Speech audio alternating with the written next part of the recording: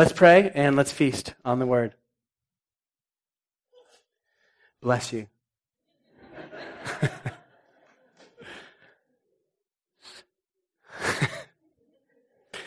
Oh, Holy Spirit, we need you. And your word says that we don't feast on bread alone, but on every word that proceeds from your mouth. And so we need what you have to say to us today. And thank you that the word that's black and white on the page comes to life by the Holy Spirit. So Holy Spirit, we're just saying, please be active in our midst, especially on this particular topic where we explore your written word, which has been a source of controversy and struggle and strife for many centuries. So Holy Spirit, we just stand in need of your counsel today on how do we properly handle these black and white words on pages that we believe to have been passed down to us by the hand and by the authority of God. We need your help. So Holy Spirit, help us. You be the counselor today, we ask. In Jesus' name, amen.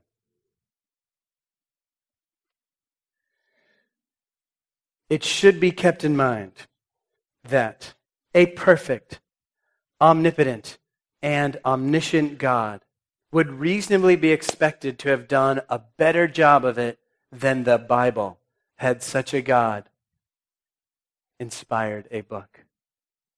Let me read this again. A perfect, omnipotent, and omniscient God would reasonably be expected to have done a better job of it than the Bible had such a God inspired a book. These are the words of blogger Jim Merritt on a website called The Secular Web, whose URL is infidels.org. And that organization was started actually down the road from me in 1995. I graduated Baylor that year, and this gentleman and his crew had started that organization at Texas A&M. So when I say down the road, I mean that in a Texas sense. It's about 3.5 hours away, but it's about down the road. So Merritt goes on to list a bunch of inconsistencies with the Scriptures. And that's nothing new.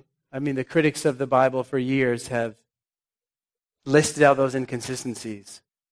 What about some critiques of the Word that are even more culturally, have more of a cultural punch? Here's what I mean. In Time magazine, a blogger named Neil Carter wrote just last September 15th of last year, he wrote this. He wrote an article called What I Gained When I Lost My Religion. And this is item number 3. The ability to accept people I formerly judged. These are his words. Religious belief taught me, for example, to judge the LGBT community for being attracted to anything other than the appropriate sex. It taught me that something is wrong with these people, and while it also taught me I'm supposed to love them and somehow accept them, reach out to them, I'm also supposed to condemn something that lies at the core of their identity. I have found that losing my religion has opened me up to a much wider range of people because I do not have a 2,000-year-old book telling me how I should see the world. I think I'm a better person for this change of mind. Ouch, right? He says a few other things, like since he lost his religion, the parties he goes to are more fun. I was kind of like, that's interesting.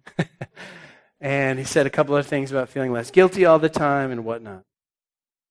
Can what God's Word says about itself help any of us?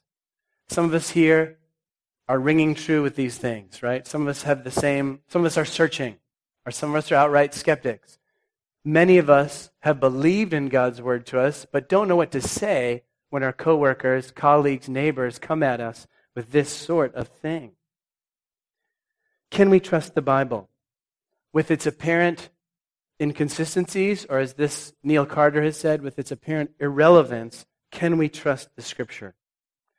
Well, let's look at what Paul, the first century Jewish convert to Christianity and church planter, says, and then we'll take a look at some of these inconsistencies and some of these irrelevances. I hope you guys are cool. I'm just going to have a fathering moment here. JD, you're welcome to hang out here. But can you have a seat, please? And you can play with your flower. Thank you, son. I love you. He's cool. And Sadie, if you want to draw, you can draw too. So my parenting's on trial now. This is great. In front of 200 people. Okay, I love you. Okay, thanks. I don't always know what to do in front of everyone, but at home I'm really good. Trust me.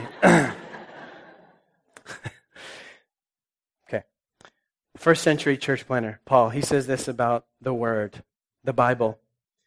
He says this, I'm starting in verse 12 of chapter 3 of 2 Timothy. So this is Paul writing to his protege, to his mentee, hey, I'm giving you charge of this church that we planted at Ephesus. You run with it. Here's some good counsel for you. In the midst of it, he says this, indeed, all who desire to live a godly life in Christ Jesus will be persecuted, while evil people and impostors will go on from bad to worse, deceiving and being deceived. But as for you, Timothy, continue in what you have learned and have firmly believed, knowing from whom you learned it and how from childhood you've been acquainted with the sacred writings, which are able to make you wise for salvation through faith in Christ Jesus.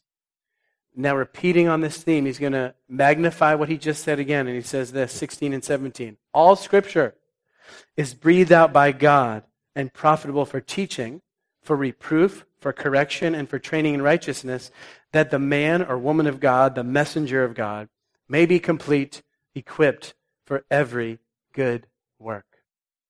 So that's what the Word says. So we've got the Jim Merritts, the Neil Carters on this side. We've got Paul on this side. Let's first look at when people like Jim Merritt talk about the words inconsistencies, what are they talking about? Maybe you've heard of some of them, but let's just get some of those up and out there so that we kind of deal with the real deal here. I'm going to kind of go through the Scripture kind of in its sections. So let's start with the Pentateuch. Those are the first 5 books of the law, what the Jews would consider their authority there. Well, gosh, it starts right out the gate, doesn't it? Genesis 1 and Genesis 2. We have 2 different creation stories. One says that man came first, and then animals. And then chapter 2, it says the animals, I have that wrong. Chapter 1 says the animals came first, then man. And then chapter 2 says man came first, then God gave him the animals. Well, that's confusing, isn't it? What about a little bit later in Genesis 4:17? It says Cain gets a wife. Well, who's Cain's wife? Right? I mean, if it's one of his sisters, which it is, it must be, isn't that bad? They don't allow us to do that anymore, do they? Genesis 6 and 7, who actually goes into the ark? Is it all the animals 2 by 2, as Genesis 6 says? Or is it Genesis 7, just 7 pairs of clean and 7 pairs of unclean animals? Come on, God. What's up? What about Exodus 20:13? God gives a command to the Israelites, don't murder. But just a few chapters before in Exodus 12, God and the angel of death had just perpetrated probably one of the biggest genocides yet in human history. Every firstborn male in Egypt was killed. Come on, God. What are you doing? What about the historical books? We get some perhaps copying errors where Second Chronicles says that Solomon had 4,000 stalls for his horses, but First Kings says that Solomon had 40,000 stalls for his horses. That 0 makes a big difference. Right? Let's move on to the wisdom literature, the Proverbs, right? I actually just read this devotionally, and I scratched my head a little bit. It's Proverbs 26, 4 and 5. Answer not a fool according to his folly, lest you be like him yourself. Answer a fool according to his folly, lest he be wise in his own eyes. So do we answer him or not? Right? This is hard. Let's move to the prophetic books, which are just so bizarre at times. Can you imagine? This happened to me devotionally. I'm in Ezekiel 4, and I'm listening to Ezekiel the prophet have a conversation with God about whether he's allowed to make a fire out of his own dung or out of cow dung, right? And he's saying, please, God, let me just do it on cow dung because human dung, I've never defiled myself that way, right? Okay, God. And then what about all the Gospels, the harmony problems, right? We've got 4 accounts of Jesus' life. What was actually written on Jesus' cross? King of the Jews or some other things? When did Jesus go crazy in the temple? Was it early in his life, in his ministry, as John suggests? Or as all the other Gospels, Matthew, Mark, Luke, can suggest, was it only towards the Passion Week? What is it? How did Judas die? By hanging himself or throwing himself on a sword, right? Who saw Jesus first after the resurrection? All the Gospels disagree with this, or on these points, and there's many more. We get to the epistles, the letters, right? How do we pick and choose what we take from Paul? I would say today, if there's, we don't take too seriously the admonition about women not speaking in church and wearing a head covering. Otherwise, moms, peace. See you later. We love you, but get a head covering on, okay? However, most of us, and this may be contended at this moment, but most of us are a little bit different about Paul's words on homosexuality, where we say, he's got it. It says, don't be deceived, neither sexually immoral, adulterers, men who practice homosexuality will inherit the kingdom of God. And such were some of you, but you were washed, sanctified, justified. For some reason, we treat the women one differently than the homosexual one. How do we do that? So, how can Paul, as we just read in 2 Timothy 3, how can Paul say this thing is God-breathed in light of all these textual problems and challenges? And I'm going to invite you right now to suspend all of those questions for a moment as we look deeper at this passage. So let's look at 2 Timothy 3 and go through this, then I will come back to these questions, which are the important ones that some of you are asking, have asked, or that some of your colleagues and coworkers are asking. It's important that we have a good answer for them. Okay, 2 Timothy 3, 12 to 17. Let's start in 12. Indeed, all who desire to live a godly life in Christ Jesus will be persecuted, while evil people and impostors will go on from bad to worse, deceiving and being deceived. So Paul immediately sets up a contrast here, right? Could this relate to the Bible? I think it could. Godly people in Christ Jesus, that's most of us here. That's Christians, right? And often we are persecuted, as we just found out from Jim Merritt and Neil Carter, these two bloggers. We found out that we are persecuted for believing that a 2,000-year-old book can still have some authority despite some apparent inconsistencies and perhaps some irrelevance, right? So there's a contrast here. We've got the followers of Christ Jesus who can be persecuted because of their belief in the Bible. Then we have this other camp. We have evil people. And what's their problem? The problem is that those who are evil, and again, it's hard for us in our culture to call anyone evil. Maybe the only one who fits that category right now would be like ISIS, right? We'd say there's something wrong with ISIS. Those are evil people where they are just cutting people's heads off indiscriminately. Anyways, these evil people, what's the problem? It's they're deceived. And so I wonder, are there biblical truths that they are unwilling to acknowledge? This is awesome. Thank you, God. We're training him up. You can hang out here for a little bit. Okay. So, a little contrast there. Now let's look at verses 14 and 15. And we get into this part. But as for you, this is Paul, father, speaking to his spiritual son, Timothy. Continue in what you have learned and have firmly believed, knowing, this is the key part here, knowing from whom you learned it and how from childhood you've been acquainted with the sacred writings, which are able to make you wise for salvation through Christ Jesus. So what I want to grab from this is, notice that the authority of the sacred writings, and for sure Paul was talking about the Old Testament. For sure he was talking about the Pentateuch, those first 5 books of the law, the historical books that we mentioned that tell about Israel's history, the prophetic books, all these books of the prophets, and the wisdom literature, right? Proverbs, Psalms, Song of Solomon. Those are, for sure, that's what was understood when Paul said sacred writings. But notice that there's a great authority here because those scriptures were taught to Timothy. They were lived out. It makes me think of my assistant youth pastor when I was in junior high. His name was Tom Muirhead. And as emotional memories do, they get etched in our hearts.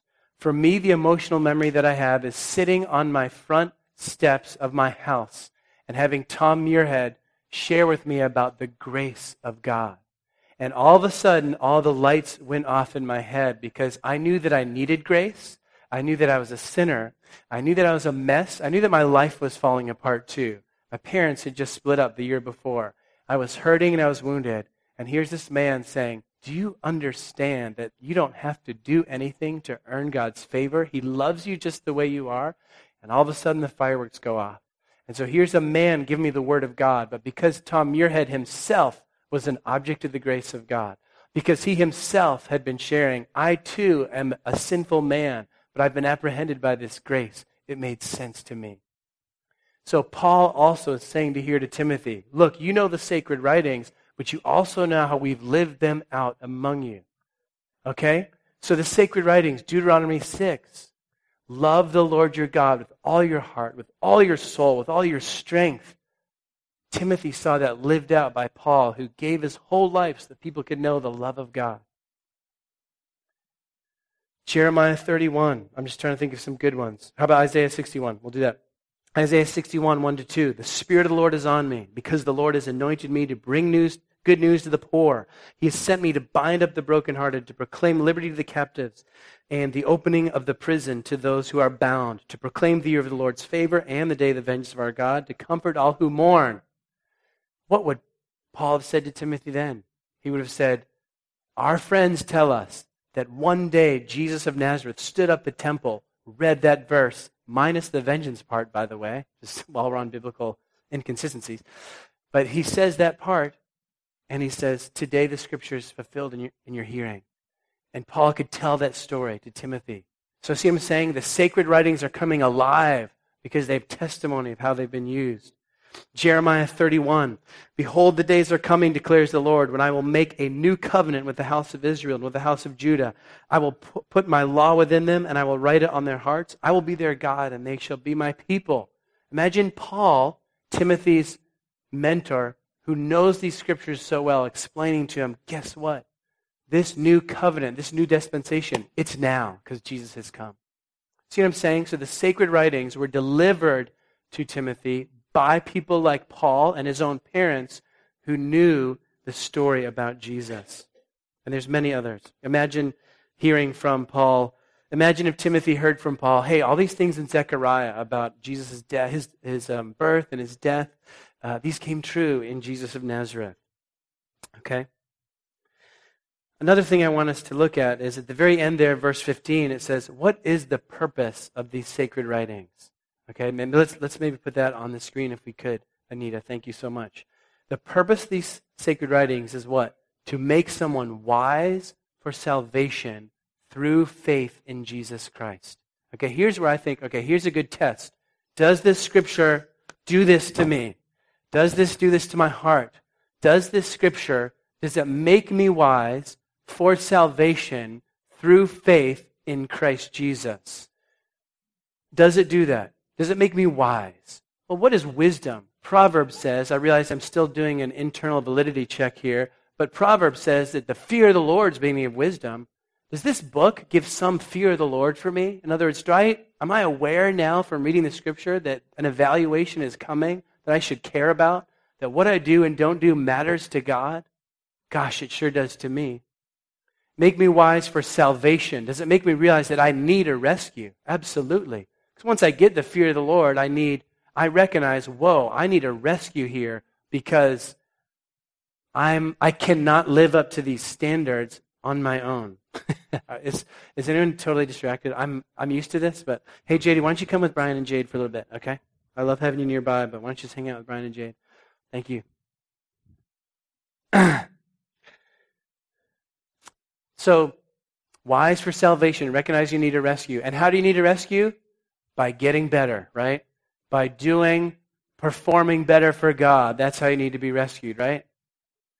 No, through faith in Christ Jesus, right? Do these scriptures point out that the rescue comes through faith in Christ Jesus? I believe they do. Okay?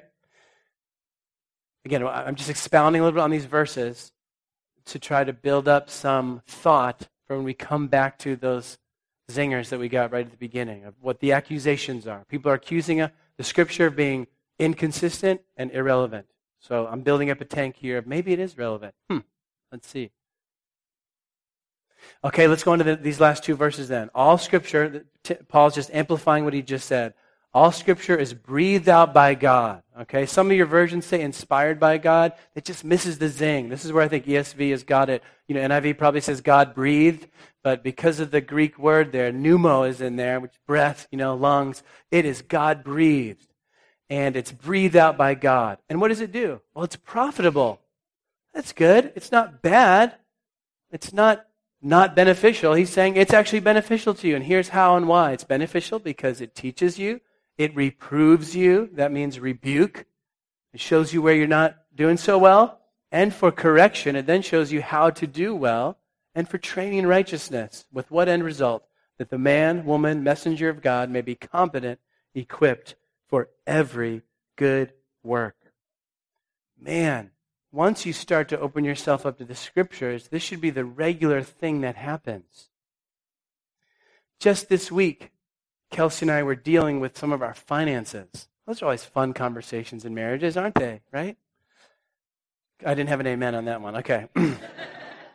I guess I'm way off. But you know what? I got rebuked by the Scripture. You know, it's so funny. Kelsey and I had just finished telling our engaged couples that, hey, a good rule of thumb once you get married is to set this dollar amount over which if you spend more, you're going to be communicating with your spouse. Right? We just finished telling them that. And then this week, we both had a situation. For us, it's $100. So we both made a purchase of over $100 this week. It's not the new car out there, I promise. And we both kind of had a little come to Jesus moment. And I started thinking about the very scriptures that I also share with our engaged couples. Ephesians 5. And what does Ephesians 5 say? It says that our job first, is to submit to one another out of reverence for Christ. It says that my job is to love her as Christ loved the church, right? And the scripture says that she's to respect me. And so you know what happened? We just got rebuked by the scripture, and we reproved, but we got corrected too. How do we make this better? How do I love you? I'm looking there because Kelsey usually sits there. Sorry. For those of you who are not familiar with it, it's not this ghost. Kelsey's usually there. And how she can respect me, I can love her. We got rebuked by the scriptures, we got corrected, and we just got trained in righteousness. Guess what? Our marriage can be better if we obey that scripture, right? So that's what starts to happen with the scripture. It rebukes or reproves, it corrects, and it trains us in righteousness. And what's the end goal? The end goal is maturity. Those who surrender to the word's authority make their maturity a priority. And I've decided that's what I want. Those who surrender to the word's authority, those who recognize the word's authority, we make our maturity a priority. That's what I want. I asked one firefighter, one police person, 3 soldiers, and 1 Coast Guard, Coastie, tell me about your training. What made your training worthwhile? And they said, this much was BS, but the real quality parts were 2 things. One was any mentoring that we got from senior officers was helpful. So the mentoring. And I said, aha, that just kind of points to that thing I just mentioned about verses 13 and 14 where Paul was saying, from whom you've learned these sacred writings, it matters, right? The second thing they said was any situation that put them in high stress now, though it was role play, that really helped them when they were on duty, because and this is coming mainly from the Ranger. So this is the Army Ranger who he had an intense training, and then he has been in Iraq and Afghanistan and seen action, so to speak. He said the fact that in our training we went through high stress situations that enabled me, as he said, to turn the volume down emotionally when the high stress situations came on duty. And I said, amen. Because you know that the Word does that to us. We get confronted, right? We get rebuked. We get reproved by the Scripture. And the volume gets turned up. We should have the fear of the Lord, right? About certain things, about sin in our life. The fear of the Lord comes. But you know, when we get trained by that, when you make it a regular rhythm to let God speak to you, when you let the Word do that, man, what a great rhythm. And you get trained by it. And then as you live that kind of life, it just becomes easier and easier to obey the Scriptures. It becomes easier for you to recognize the Word's authority and so make your own maturity a priority, as the Scripture has said. You'll be a well-equipped messenger of God. Okay, so there's the Word. Now, if it is God-breathed, okay, if this Scripture is indeed God-breathed, if it is thus to be trusted, believed, obeyed, what do we make of these claims? And I've just mentioned 2 of them. There's plenty out there, but for the fact of us all being able to get to lunch and celebrate our mothers today, we'll just look at 2. And I've mentioned the inconsistencies and some sense of irrelevance. Let's just consider a couple things, okay? I'm helping you to think this through. I'm helping you to, if you are among those who are really wrestling with these things, then I'm helping you think through this. If you are more find yourself very secure with God's word and more with colleagues and coworkers and friends who sometimes zing at you, here's some help. First of all, what are things that Jesus said about the word? Okay, what are things that Jesus said, and what are some assumptions that Jesus had about the word? One of the things that Jesus said, or an assumption that he had about the word, is that its message, the messages of the scriptures, are perceived only by the humble. All right, Jesus indicated that those who receive the message of the scripture are ones who are humble. And here's what I mean. There's plenty of references I could choose, but Luke 8, Jesus is sharing the parable of the seed and the sower. Those of you remember it, there's 4 kinds of soil that the seed gets thrown into. And he just says it to the crowd, and then he pulls the disciples, and he says, all right, let me tell you what this actually means. And he explains it, and he says, to you guys, you disciples, it has been given to know the secrets of the kingdom of God. But for others, they are in parables, so that, and now he's going to quote Isaiah from the Old Testament, seeing they may not see, and hearing they may not understand. Luke 8:10. That's actually a little confusing, isn't it? Doesn't it actually make it could be a little worse because now we're just saying God's character is in question because he only lets certain people know the truth. I'm not sure how to answer that completely, but I will say this. The context from which Jesus draws that citation from Isaiah 6 is one that the people of God are getting rebuked by, or in. They're getting rebuked, and the hope is that as God rebukes them, they'll come back to him. So that's the best I can do on that one. But Jesus says in this place and in others, only the humble perceive all that I'm doing. The other thing that Jesus said about the word is he said that the scriptures point to a living person, they point to himself. Jesus kind of getting into it with the Pharisees in John 5, and he says, hey, you guys, you religious experts, in other words, guys who know the sacred writings, guys who know the God-breathed scriptures really well, he says, you search the scriptures because you think that in them you have eternal life, and it is they that bear witness about me. Yet you refuse to come to me, that you may have life. That's John 5:39-40.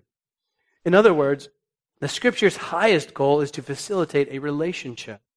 I happen to think that the Bible's incredibly wonderful, perfect. I think that the perfection of the Bible and the Word is just unbelievable. But if someone's going to go toe-to-toe with me on these inconsistencies, that's where I can shift over to. But you know what? The number one thing that God's trying to do here with His Word is to facilitate relationship between you and Him. Is that happening? In other words, the whole forest for the trees. You're not seeing the forest for the trees. The trees for you are, oh my gosh, I read this proverb. It says, I should rebuke a fool. Then it says, I shouldn't. What do I do? Oh my gosh, the Bible's a mess. I'm thinking, all right, buddy, but look at the whole arc of creation, fall, redemption, consummation. Is there a story here? Is there a narrative here that God might be speaking to you through? Can you see that? So, Jesus says these things about the Word, right? That it's perceived by the humble, and He says that it's about relationship. The second thing is, those who have made a lifetime of studying the Bible, they say this. They say that like Jesus, the Word is both divine and human. Like Jesus, the living Word, they say that the Bible is both human and divine. And they use these kind of words. I'm thinking about Fee. He was a Gordon Conwell guy. Gordon Fee and Douglas Stewart. They say this, and we read some of their books in the discipleship school. And they say this about the Word. They say that the Scriptures are both eternally relevant and must be dealt with according to their historical particularity. In other words, the Scriptures are eternally relevant. But in order for us to best treat them well, to handle them well, we need to understand their historical particularity, meaning we need to know the book of Genesis, to whom was it written and why? The Proverbs, the wisdom literature, to whom was it written and why? And the more we understand that first, then we can get to the eternal relevance part, okay? Isaiah 55 says this, and excuse me, I just lost my train of thought for a second. Anyways, all right, so the historical particularity part, let me just share a little bit about the eternal word part, and this is what the Bible says about itself. It says in Isaiah 55, it says, as rain and snow come down from heaven, don't return but water the earth, so shall my word be that goes out from my mouth. It shall not return to me empty, but it shall accomplish that which I purpose and shall succeed in the thing for which I sent it. In other words, we see, here's the eternal relevance part, that God has made sure, he's attending to the fact that his word is eternally relevant, And that famous passage from Hebrews 4 in the New Testament, the word of God is living and active, sharper than any two-edged sword, piercing to the vision of soul and spirit, of joints and marrow, discerning the thoughts and intentions of the heart. In other words, there's something about the word that uncovers our motives, right? We read the word and typically our motives get exposed. I want to tell you my own journey with the word and then a couple of other practical helps for you. My own journey in the word is this. In other words, despite these perceived inconsistencies or this claim by Neil Carter of its irrelevance, my own journey in the word has been one of this. Over the arc of my own life, I have just discovered more and more that it's increasingly true. That's my own story with the word. It started at about 9 or 10 years old when I received the Good News Bible from my church with pictures and with simple language. And to give you a clue into kind of the intensity of my personality, I said, I'm going to read this half an hour every night. And I did that. Over my 4th and 5th grade years, I would, before I went to bed, from like 8:30 to 9, I would just read the Bible. And I read that thing through. And I'm so glad because that actually put in a layer of the fear of the Lord. That I'm so glad that in junior high and high school, there's certain places I didn't go because God had deposited his word in me. And I'm really glad. And then along the way, truth would come to me. As a high school student, when I read Romans 7 and 8, and this is where Paul describes his own struggling with sin, I said, oh my gosh. I said, have you guys, my mind I'm thinking, has anyone else read this? This is awesome. I'm not the only person wrestling with my own sinfulness right here. I've got hope because there's another guy, not just any guy, but a guy who's a big deal in the Bible who's wrestled with his own sin. Thank you, God. In college, it was Galatians 2:20. I've been crucified with Christ. It's no longer I who live, but Christ who lives in me. The life I live in the body, I live by faith in the Son of God who gave himself for me and loved me. You know what that helped me with? In college, I was still intense, and how do I obey all this right now? And something went, thank you, Jesus. When I read Galatians 2:20, because it said, it's Jesus living his life through me.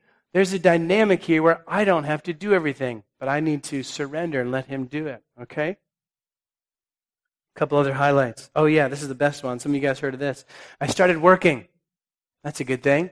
After college, I started working. Amen. Jude, that's good advice. After college, start working. And I started to work at a middle school, and I had 6th graders. And I was pretty generous. If you pressed my theology as a 22-year-old, I would have said, hey, people are good. And it's true, we're good because we're made in God's image, and the Bible says we're made in God's image. But then I had 6th graders. And we had a real wrestling match all year. We actually ended up calling the 6th grade miracle because they were so nasty to each other all year until somewhere in February, March, I had had enough of it. And I said, and it was a Christian school. So these are all Christian kids except for a couple. And I was like, this is crazy. But I read Genesis 6:5. The Lord saw that the wickedness of man was great in the earth and that every intention of the thoughts of his heart was only evil continually. Now, if I'd read that as a 17-year-old, I would have said, God, that's harsh. You're probably wrong on that one. But then I taught 6th grade. And I said, I think that's pretty true. And of course, it reflected right back to me because I said, God, that's true of me. My heart, left unchecked, always goes to selfishness and evil. And I said, wow, God, your word is true. I see why people don't like it because it offends their pride, but it looks like it's true. So, let me end with this, and we'll celebrate our grads here in a second. I want to end with, how do you deal with the inconsistencies claim? When people come at you, or in your own soul, you're struggling with all the things I mentioned with, maybe that was discouraging to you when I started saying those things. But the number one thing I do is someone who says, I'm not going to read the Bible, or, why would I care about the Bible? It has so many flaws. I just say, well, what have you read? And tell me what they are. 95% of the conversations are changed when you just ask them for actual data on it, because they don't have it. But some of them do, like the ones who are actually searching. And for those who are actually searching, I say, as I mentioned to you earlier, I said, do you know enough about what you're reading? In other words, as Jude could explain to us, you need good exegesis and good hermeneutics. You need the historical particularity. You need to know a little bit about who wrote this, why, and when. We need to understand some of that. We're really removed from some of the cultures of back then, and we need to understand what that means. Okay, you need some good help on applying. Okay, it doesn't mean you need to be a rocket scientist or an MDiv, but you need to have some good helps in knowing what you're reading. Or I say things like, so for example, like Proverbs, knowing wisdom literature, they often set up tensions because there's a truth in that tension. There's a tension between sometimes you correct a fool, sometimes you don't. There's a truth in there somewhere. Or my favorite's the disharmony of the Gospels. The Gospels are 4 different accounts of Jesus' life. To me, that seals the deal with their authenticity because we know that 4 authors weren't trying to trying to cover us, trying to cover our eyes, trying to pull a snow job on us. We actually know that just like a couple falls ago, we had someone have a heart attack in our service. That's sad. I don't know if the Vances are here. We had someone have a heart attack in our service, okay? That's discouraging as a preacher, just so you know. Anyways, but I could ask any number one of you, what happened? And we'd have different stories about what happened with this woman and how she went to the hospital, and she was fine. It was Peter and Boozie's grandmother. She is great. She's still alive today. But my point is, with events like that, different eyewitnesses, we get different stories. Same thing with the Gospels. Okay, we have 4 different stories of Jesus' life, and the message of salvation is the same, though on some of those details, they do not agree. I can't wait to ask Jesus whether he... I want to know, actually the one I really want to know about is the whole money-changing deal.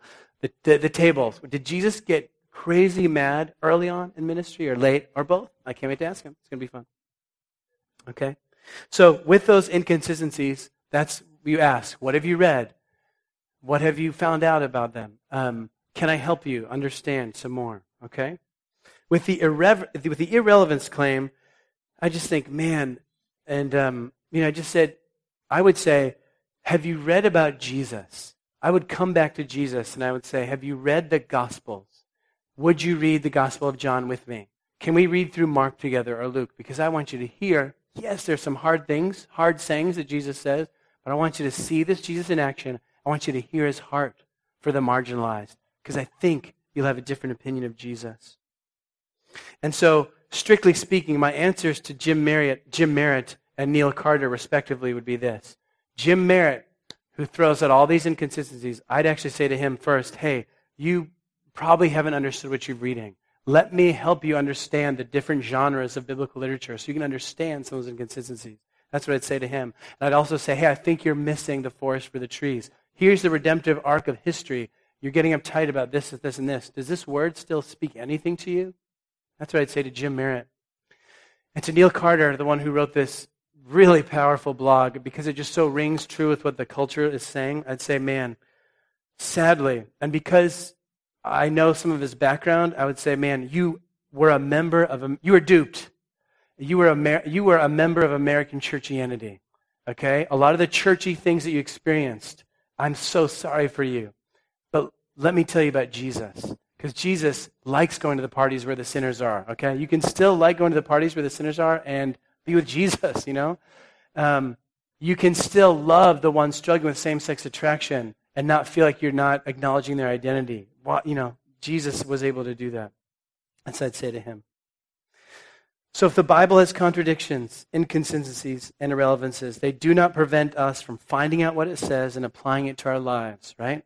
Because, as 2 Timothy 3:17 indicates, those who surrender to the word's authority make their own maturity a priority. There is a choice. After you've wrestled with the word a little bit, you either, as has often been illustrated, you either let the word judge you, you get under the word, or you stand in judgment of the word. And I just say, ouch, if you're standing in judgment of the word, gosh, I feel sorry for you. Moms who are here, do you know that there was a mother in Luke 11 who said to Jesus, blessed is the womb that bore you and the breast that nursed you.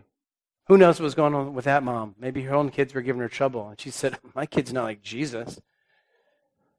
I wish my kid was more like Jesus. But you know what Jesus' response was to that mother? It was, blessed rather are those who hear my word and keep it.